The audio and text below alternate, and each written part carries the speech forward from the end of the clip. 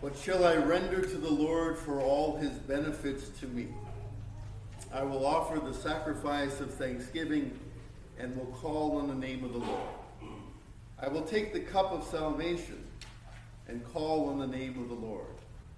I will pay my vows to the Lord now in the presence of all his people, in the courts of the Lord's house, in the midst of you, O Jerusalem. Create in me a clean heart, O God, and renew a right spirit within me. Cast me not away from thy presence, and take not thy Holy Spirit from me. Restore unto me the joy of thy salvation, and uphold me with thy free spirit.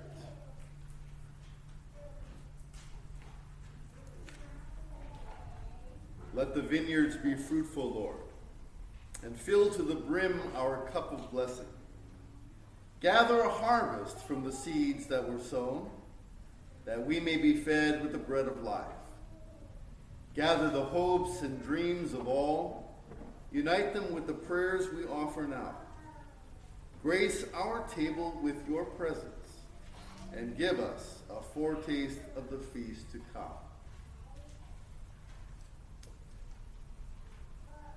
Father, we thank thee who has planted thy holy name within our hearts. Knowledge and faith and life immortal, Jesus thy Son unto us imparts. Thou, Lord, didst make all for thy pleasure, didst give us food for all our days, giving in Christ the bread eternal. Thine is the power, be thine the praise. Watch o'er thy church, O Lord, in mercy. Save it from evil, guard it still. Perfect it in thy love, ignite it, unite it and cleanse it, conformed to thy will. As grain once scattered on the hillsides was in this broken bread made one, so from all lands thy church be gathered into thy kingdom by thy Son. We have throughout our courses of worship offertories that speak to the themes of gift giving, God giving, and our responding. Having worked through now so much of the divine service, we've seen the ebb and flow of the Lord providing promises in our responses. Now, having come to this side of the service of the Word, the lessons for the day and the gospel lesson for the day and the preaching completed, it's now time to think about our response. Thinking about how the Lord has provided a multiplicity of gifts. First article gifts, being clothing and shoes, meat and drink, house and home, spouse, children, land, animals, and all that I have. That honestly considering that there isn't one thing that I have that has not been gift from the Lord. Now granted, we regularly think about how hard we work. Boy, I worked hard today. I feel tired. Or I get to the end of the week and think about all that was or wasn't accomplished. But most of us would imagine, we worked hard. And the gifts that come from that work, well, we rightfully imagine ourselves to have earned those things. Here's my paycheck. Here's the efforts that I have put into the world, the love and the care and the pouring out of myself. Now it gets returned to me with a number. Associated, of course, with my government's number so that they know exactly all of those things too. And get their fair share. Of course, October 15th is another deadline for that. But good gifts come in all kinds of ways, don't they? But challenged as we are to think about and tempted as we are to imagine that these things are the rightful gifts back of of our labors, we have to be honest with the fact that God owns it all. God has all things in his hands, including me, including all my efforts. Every ounce of effort in my own body, every ounce of breath that goes in and goes out again, every molecule that makes me up, it's all his. Every impulse to serve, every desire to do a good job, all of this comes from him. All of it is already his.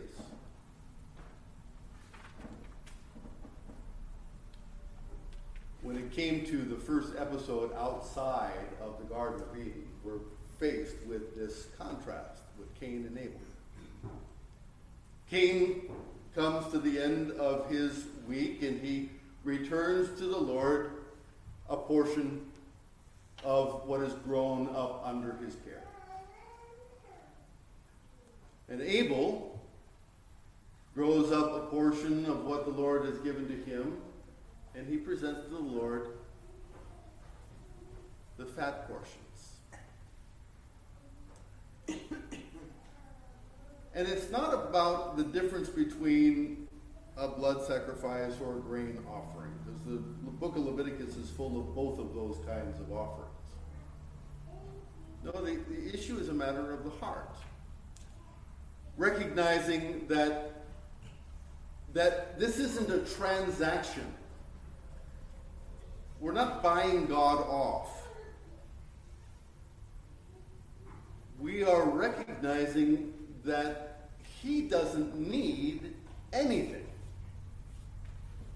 We need to give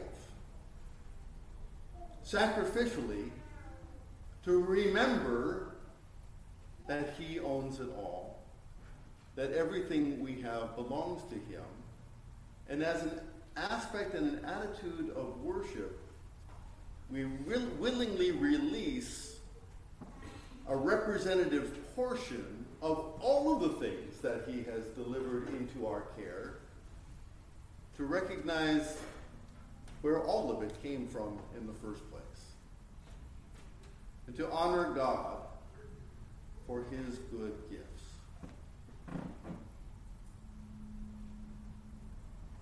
I've regularly found that it is impossible to outgive God. I have tried. In the fleeting and truly, I would say, crazy efforts to say, try to be an example and to be out in front of the idea of generosity. As a matter of leadership, people watch, people look, and they see what all of our leaders do, whether they are political leaders or whether they're leaders in the church or they're leaders at work. And to think about what that means to provide leadership. But over and over and over again, I have been humbled regularly, consistently, that it is impossible to outgive God. Whenever there is the thought that I might get to the point of somehow meeting my obligation, he reminds me again that there is no way to even come close. So this is never going to be a transaction.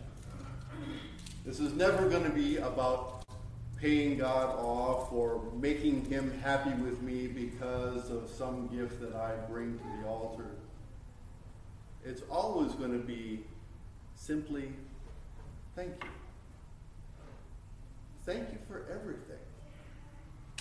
Thank you for the things that I can see, thank you for the things that I can't see even now. The forgiveness of sins that brings peace between me and you and our friends and neighbors, family around.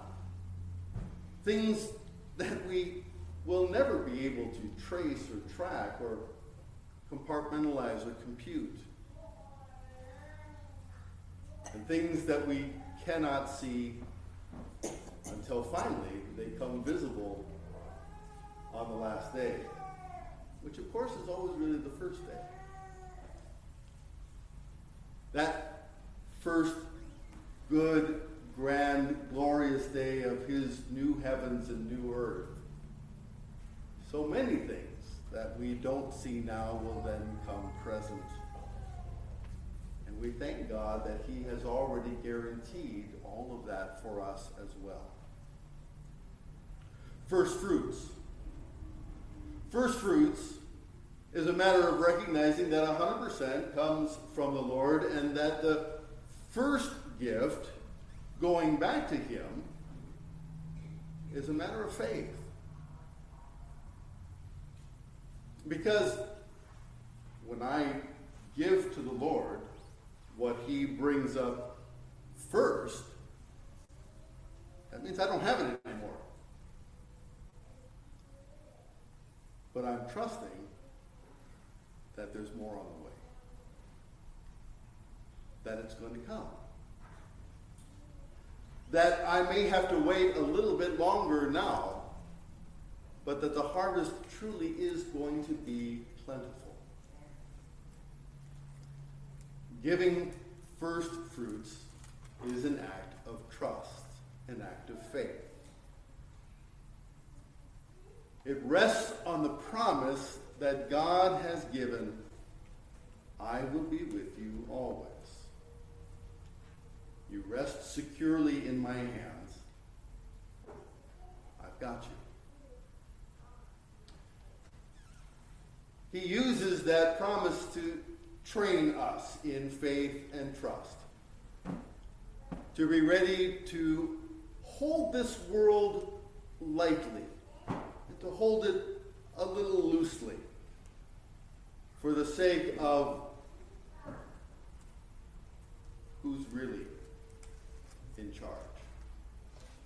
To recognize that this is not all there is, and this is not all we are striving for. But this is a matter of the usefulness of God's gifts, service, time, and efforts for the sake of the kingdom of God. But first fruits language also now gets assigned to Jesus. This first fruit offering is first of all that first grain that comes up in the anticipation of the next round that's coming. Jesus rises from the dead Easter Sunday morning, the first fruits of them that sleep. And so Paul is able to use that promise, that reality, as our guarantee, God's own pledge to you and to me, that because he lives, we will live also. Jesus, our representative portion, the reality of his resurrection now, provides the promise that we will be raised as well. That we can trust it in between time. And in trusting that not only does he have my life in his hands, he has my eternal life in his hands. I am free. I am free to be generous. And not just within these walls, but throughout life.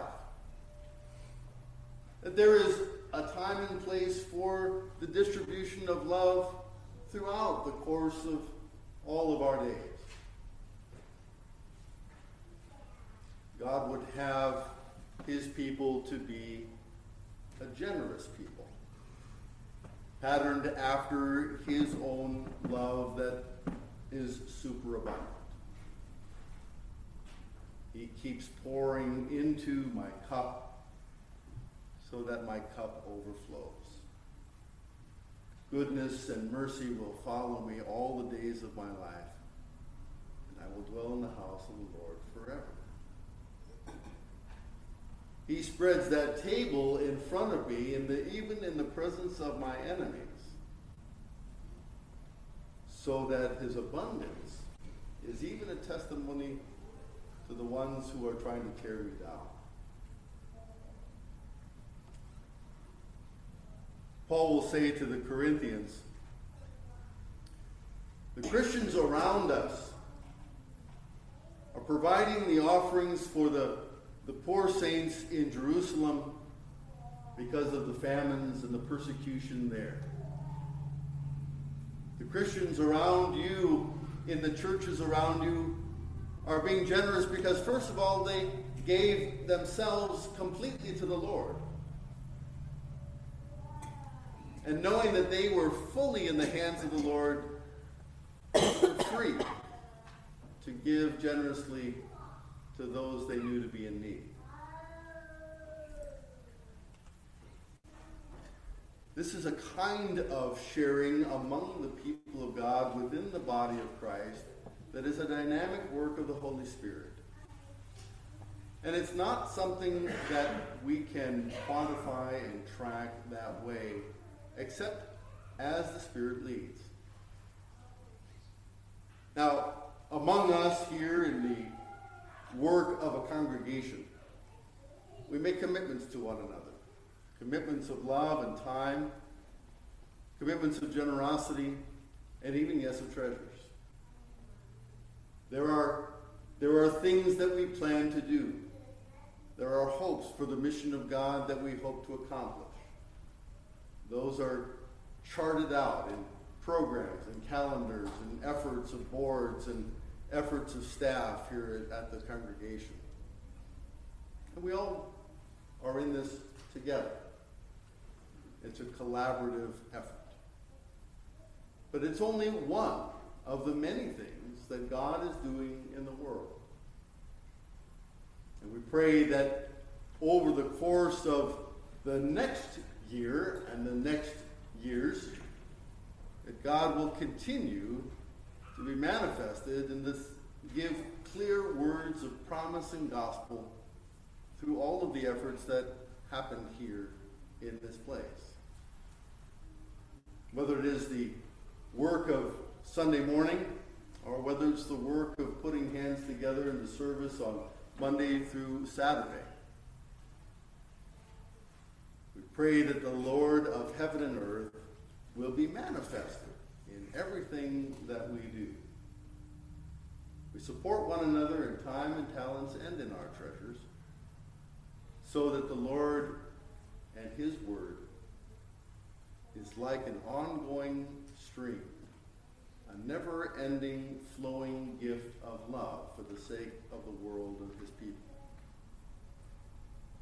I would pray that there will always be a place for the gospel of Jesus Christ to be provided in Pulaski County. And the Lord will make that happen, whether we're here or not.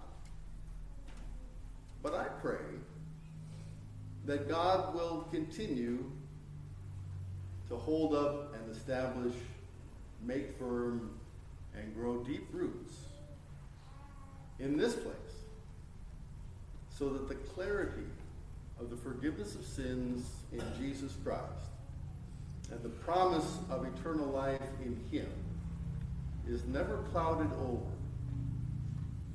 but always is lifted high with the cross in hope of his resurrection. In Jesus' name, amen. The peace of God that passes all human understanding, keep your hearts and minds in faith towards Christ Jesus. Amen.